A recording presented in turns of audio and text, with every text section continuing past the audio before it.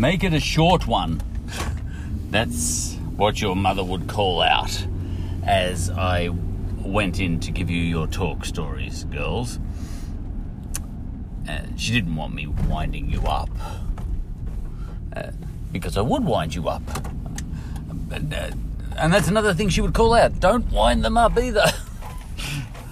But, and you know, look, my intention was not to wind you up as I walked in. The idea was to try and make it not so much Biggles, but more Thomas the Tank Engine.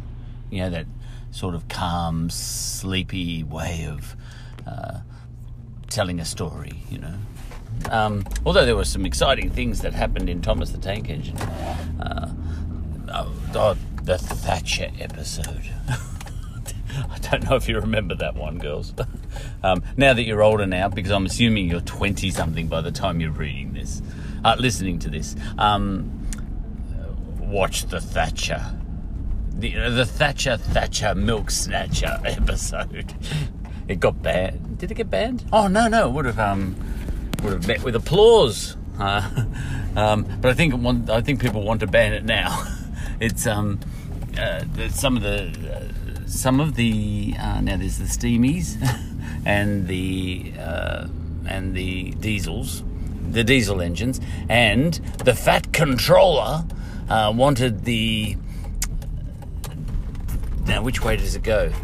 Wanted the diesels to do steamy work, you know, one day, and the diesels objected. You know, that's not our job. We're diesels. We're not going to do work that the steam engines do, and the Fat Controller put them in a yard in their shed and bricked up. Like actually made a brick wall, bricked up the front of the shed, and so that they couldn't get out, and the diesels were locked up all night in their shed as punishment for defying the Fat Controller.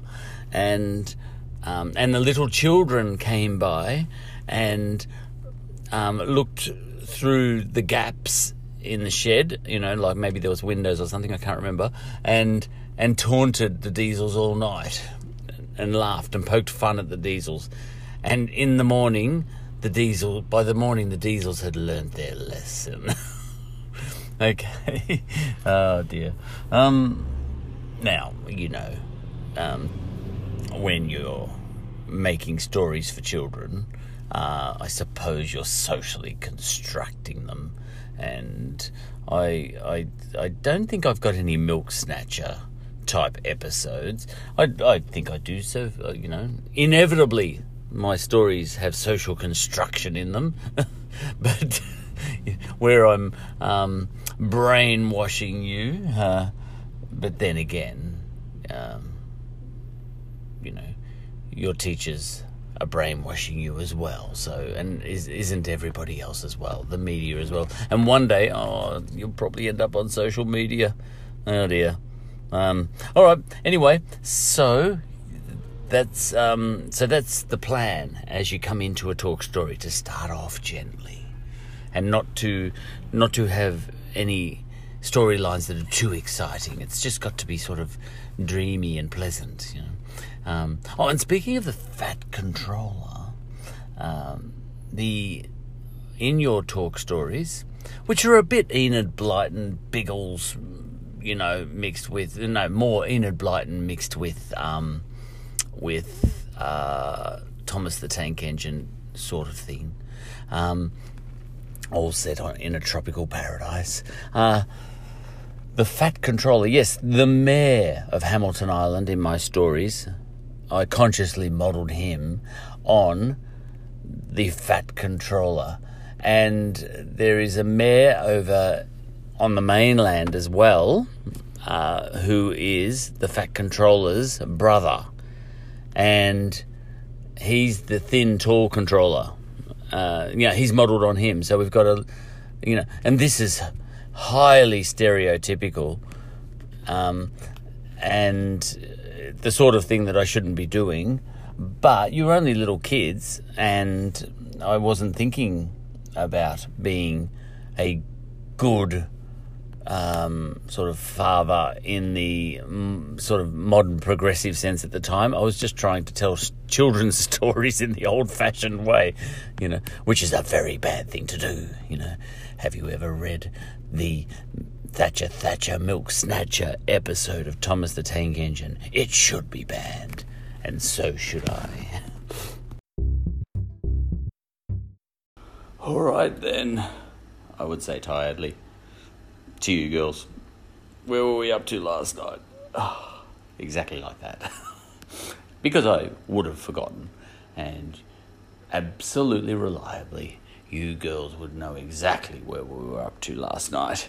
And you would say, well, Ocean was on an aeroplane, and she was flying, she just landed, and in Hamilton Island, and I'd say, yes, all right, well, here's what happened next.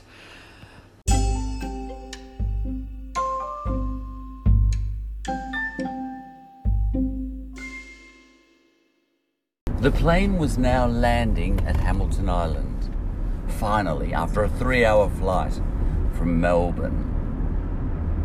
But Ocean was fast asleep. The poor little thing. She's only 5.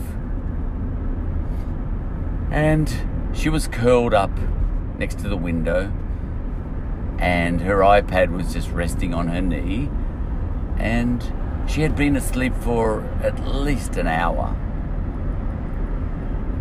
And she was deep in a dream. And she was dreaming of a time when she didn't live in Hamilton Island. She was very much a Hamilton Island girl. She was very much an Australian girl.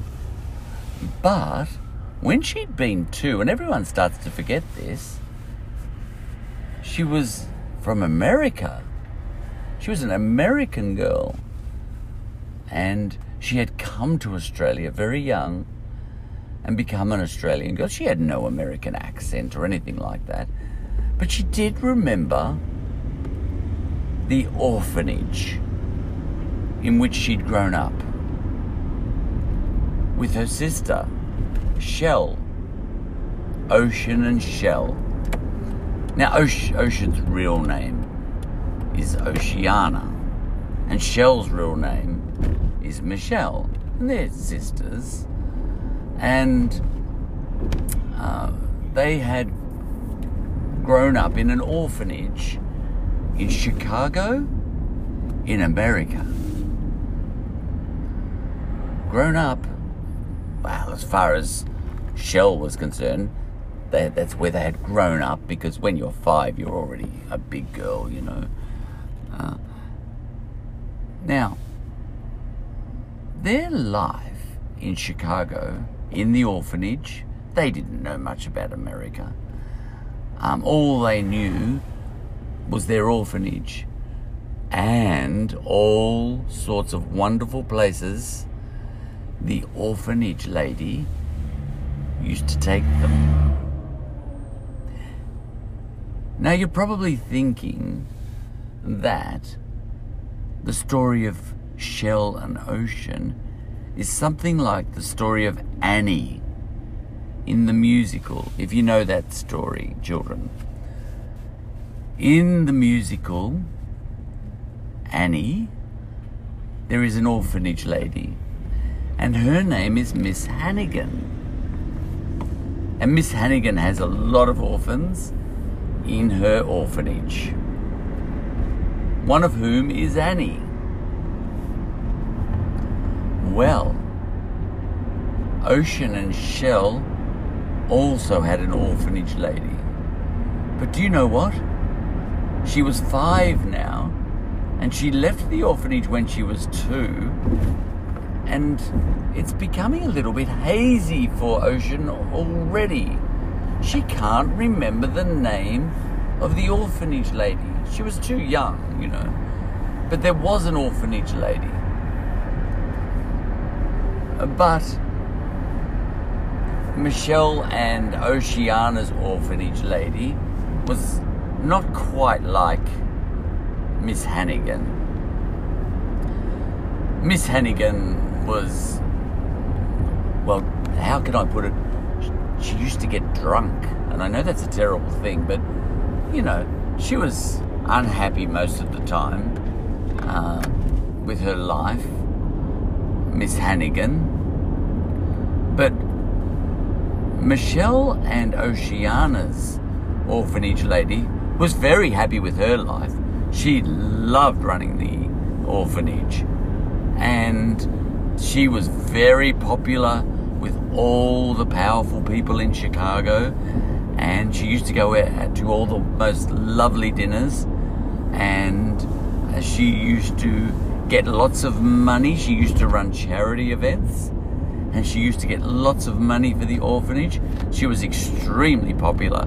She used to go to the opera, and she used to have dinner with the governor and all those sorts of things.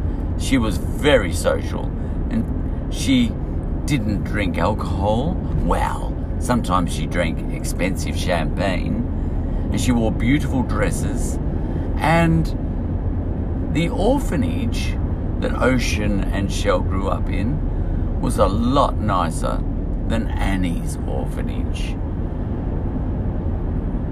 It was the sort of orphanage that the orphanage lady would bring people to show what a wonderful sort of orphanage she had created for her children, who she loved, you know. And the orphanage lady used to take the orphans to wonderful places. Every year she would go somewhere absolutely wonderful with the children. And just some of the children, the most well-behaved children she would take. You know, and Ocean and Shell were very well-behaved. They were good children. They weren't troublemakers, you know. They were lovely children. They were very obedient, you know, by nature. Kind of gentle children. Annie in the musical is something of a scallywag, really, by comparison. But, you know, Ocean and Shell were always neat and tidy and just pleasant little girls. They didn't cause trouble. There were troublemakers in the orphanage, but they never got to go on trips or to go and they were all hidden away when important people came to visit the orphanage.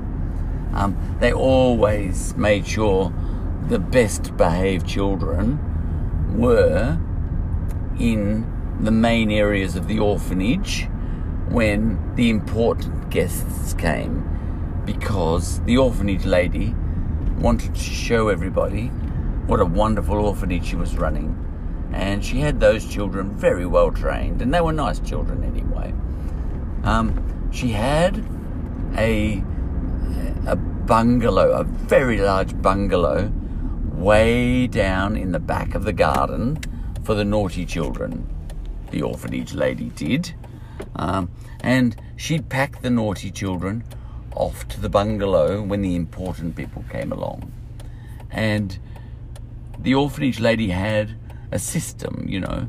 She had the best behaved dormitory and the worst behaved dormitory. And in the main house, that is. And she had a middle dormitory.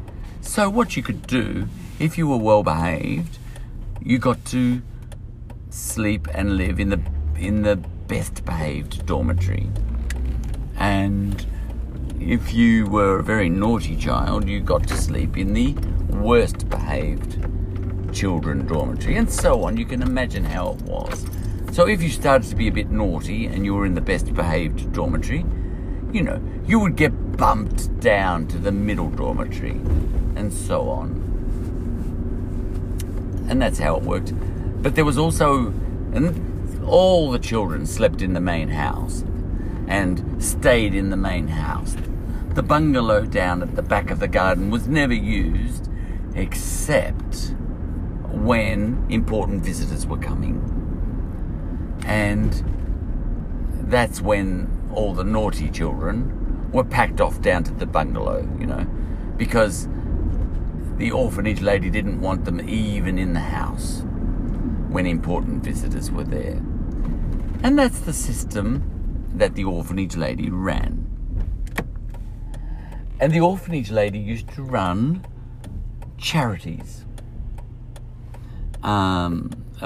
charity events, big dinners where very rich people would come, and she would insist that they would wear white dinner suits if they were men, and beautiful ball gowns if they were women. And the idea was that she would put on a beautiful dinner, and the children, the best behaved children, would come and serve the guests and smile nicely. And that was the life of the children, to essentially be the best kind of children they could be for the orphanage lady. And she would put on the charity events, and the charity events would be called Holidays for the Children. And people would come, very important people in business, and politicians, and the head of the opera used to come.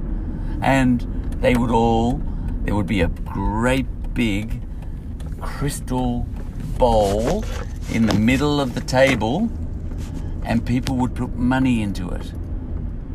And all that money was designed to pay for the next holiday for the children, for the best behaved children only, of course. And the orphanage lady would then organise the holiday with all the money, and there was always lots of money.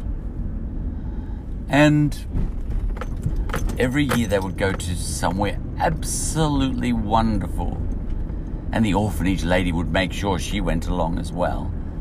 And there was always extra money, even more money than was needed for the holiday. And the orphanage lady would make sure that that extra money would be donated to wonderful causes. Causes such as the opera, for example. She would give lots of money to the opera, and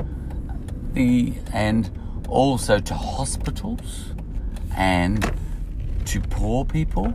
She was and she used to get awards, the orphanage lady.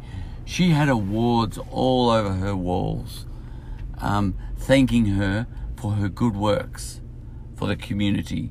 She was a very hard worker, and everybody all the time said what a wonderful person she is. And she even had a whole wing of a hospital named after her. Oh, if only Ocean could remember her name.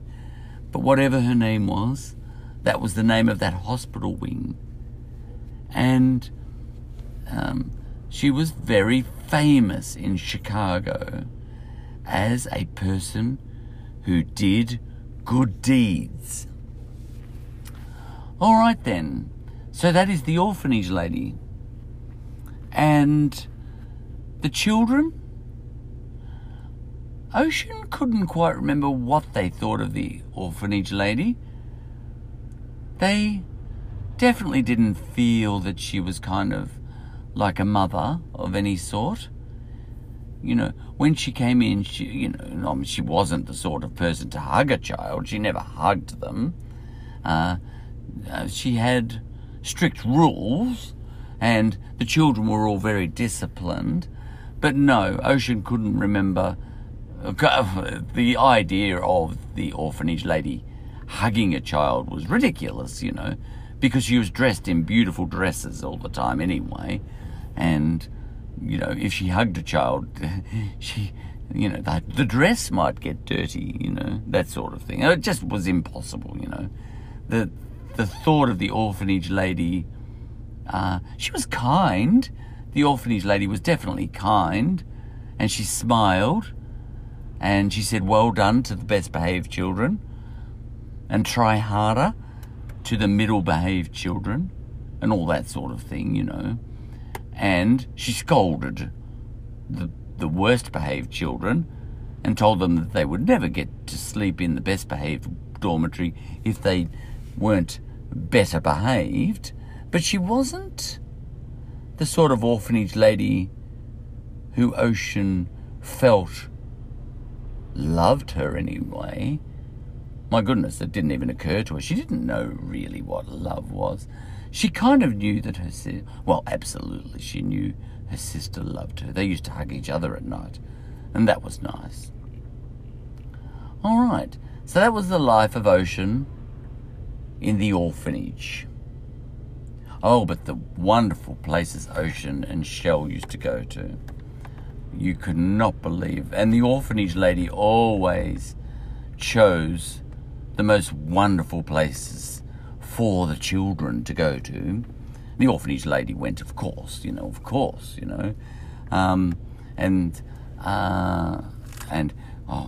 They had been to Paris. And in Paris, the orphanage lady had actually met the president of France. And that was exciting. And she was invited to, the orphanage lady was invited to all the best places.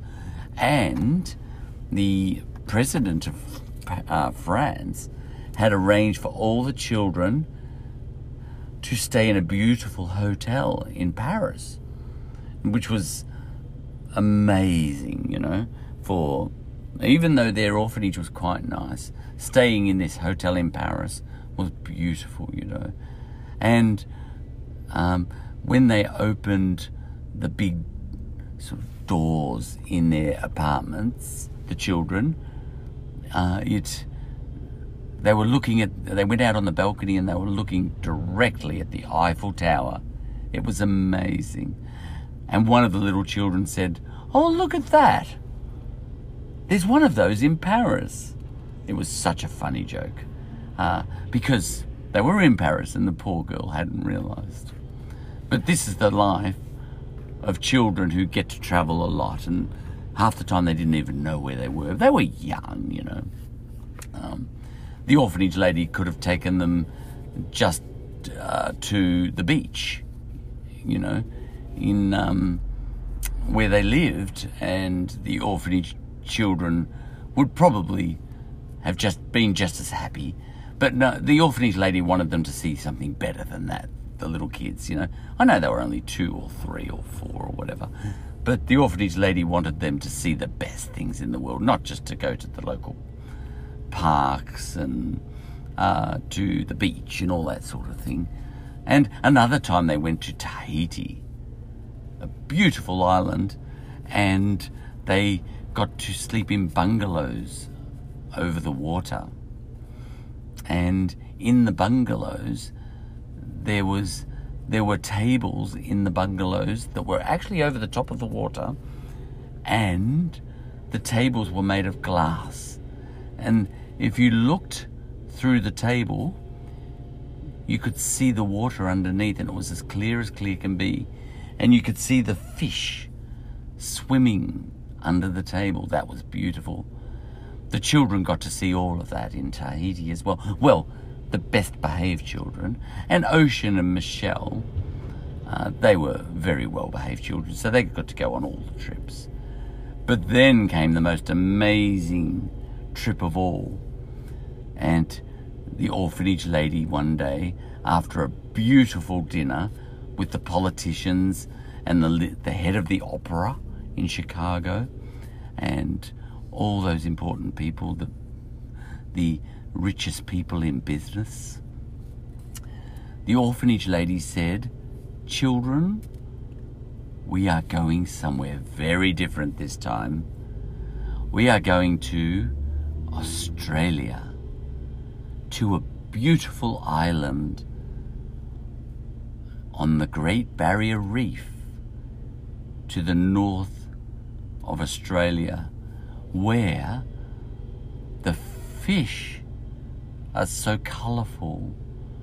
They make the fish in Tahiti look dull. And a reef that is so brilliant and big and colourful that it makes the reefs in Bora Bora, which is the place they stayed in Tahiti, grey and small and nothing.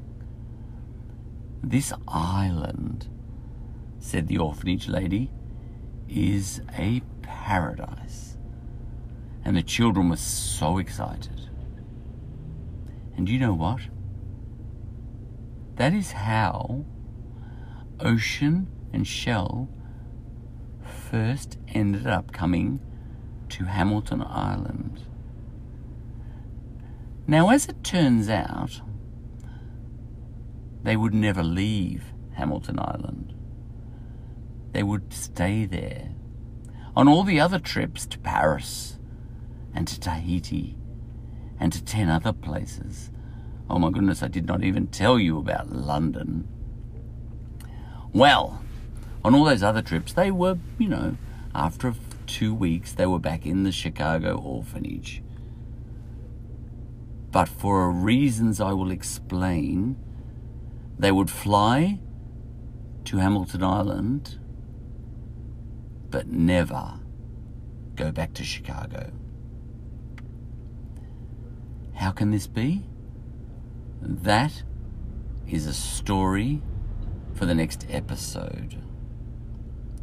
And all of this is what Ocean was dreaming about as the plane landed now in Hamilton Island from Melbourne.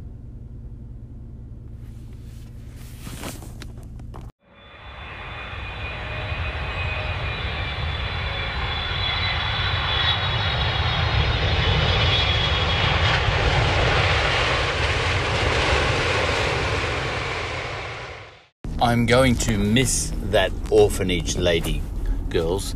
Ordinarily, I would have fun with that character, but she drops out in the very next episode. Back when we were doing our talk stories, she appeared and then disappeared in the space of 2 nights. But, I'm going to miss her. Because I could have really developed that character. And, for example, Ocean and Shell, I didn't tell you this when you were little, but I'll tell you now. And the reason I didn't tell you this is because I didn't think of it back then. So, I get another crack here at telling these talk stories. So I'll add a few little things in there just for my own fun. Otherwise, it's... I've got to keep myself excited as I'm telling these stories again.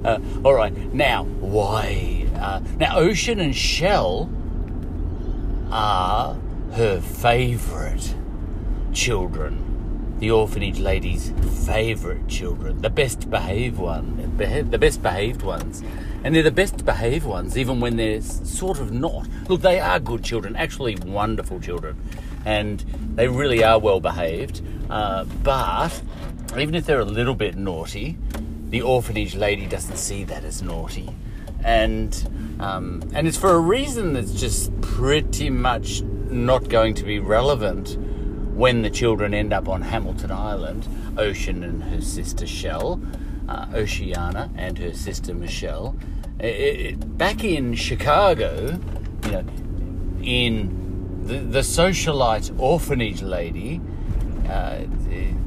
believes these 2 children to be her most special children because, especially Shell, Michelle. Look, back in Chicago, they're not called Shell and Ocean yet. They're called Michelle and Oceana, which was the names their parents gave them. The poor girls are orphans, of course, but we won't get into that. It's only when they land on Hamilton Island that they earn the nicknames Shell and Ocean. But the orphanage lady loves Michelle and Ocean because they're her, to put it, she loves Shell the most because she's got the most beautiful chocolate skin, and she always makes sure that Shell stands next to her when she's meeting important people, and has her dressed in beautiful, colourful dresses and all that sort of thing. And this is the orphanage. Well, I won't explain why. You can just guess. Poor little Ocean is kind of pushed back with the other children a fair bit because, she wasn't born with quite the same beautiful chocolate skin as Shell was. Shell actually catches your eye. That's the first thing you notice about her, is her skin. It's beautiful. And Ocean is kind of very much the second child, unfortunately. And, I'll leave it at that. I don't like to describe my characters too much to you, because I even back when I was telling the talk stories to you when you were very little, most of the characters I didn't even describe. The Fat Controller Mayor, for example, I mentioned that before. The Mayor of Hamilton Island, whom you're going to meet soon, I never actually said to you that he was modelled on the Fat Controller, but I knew that image was forming in your head as I talked about him, because, you describe a person just by the way you talk about them. In books, you tend to have the character, the rule of thumb is to describe, get the characters going. But I just for you girls, I felt that you would like to get the characters going in your own heads. And the other thing is, Shell and Oceana, Michelle and Oceana were the only two children that I named way back when. I chose those names. But you girls chose all the names for all the other characters. And you girls defined the characters in your heads. And I knew that was happening. So I thought I'd just leave that alone and let you have an image of all the children in your talk story on the island of Hamilton Island, and the grown-ups on Hamilton Island too. I thought I'd let you form your own idea about what they looked like and all that sort of stuff, and not try and put those put images in your head. It's better that way. And the funny thing is, years later, because we did these stories for at least 3 years, maybe 4.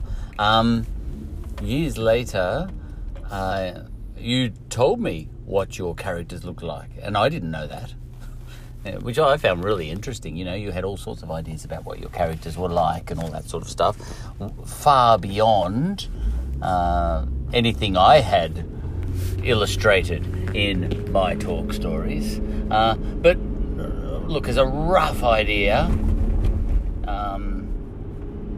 if you want to know what Shell and Ocean are like, Ocean is dreamy. I'll just say that much. Ocean is dreamy, and Michelle is smart as anything. She knows what's going on. She's very smart. All right then. Wise beyond her years. All right then. And by the way, Ocean knows why she's the orphanage. No, not Ocean. Michelle knows why she is the orphanage lady's favourite, and Michelle doesn't like it. But she's a kid. She's only, as the story starts, she's only about 4 or 5. And at 4 or 5, you're not going to be an activist, are you? And say, I reject the fact that you are making me your favourite. As a child, your mind is not developed enough to do that. And to the extent that she knows why she is the orphanage lady's favourite, she knows that not in a way that she can quite put into words. She just knows, All right, then, let's leave it at that. And all that stuff is going to be absolutely irrelevant. None of the talk stories will ever centre around the fact that, Michelle has such beautiful chocolate skin. That's just too trite. I'm not going to make... that would be the way people do stories these days. But once they get to Hamilton Island, all that gets left behind, because Hamilton Island is a paradise in more ways than one. And none of the talk stories will be centred around things like that. That can be all left back at the orphanage. Women are like that orphanage lady who loves Michelle the best.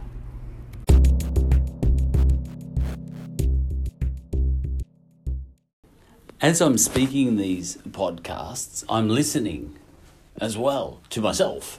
And I have little ideas pop in my head. And unaccountably, when I mentioned Michelle, the person who jumped in my head was a 4-year-old Michelle Obama, of all people.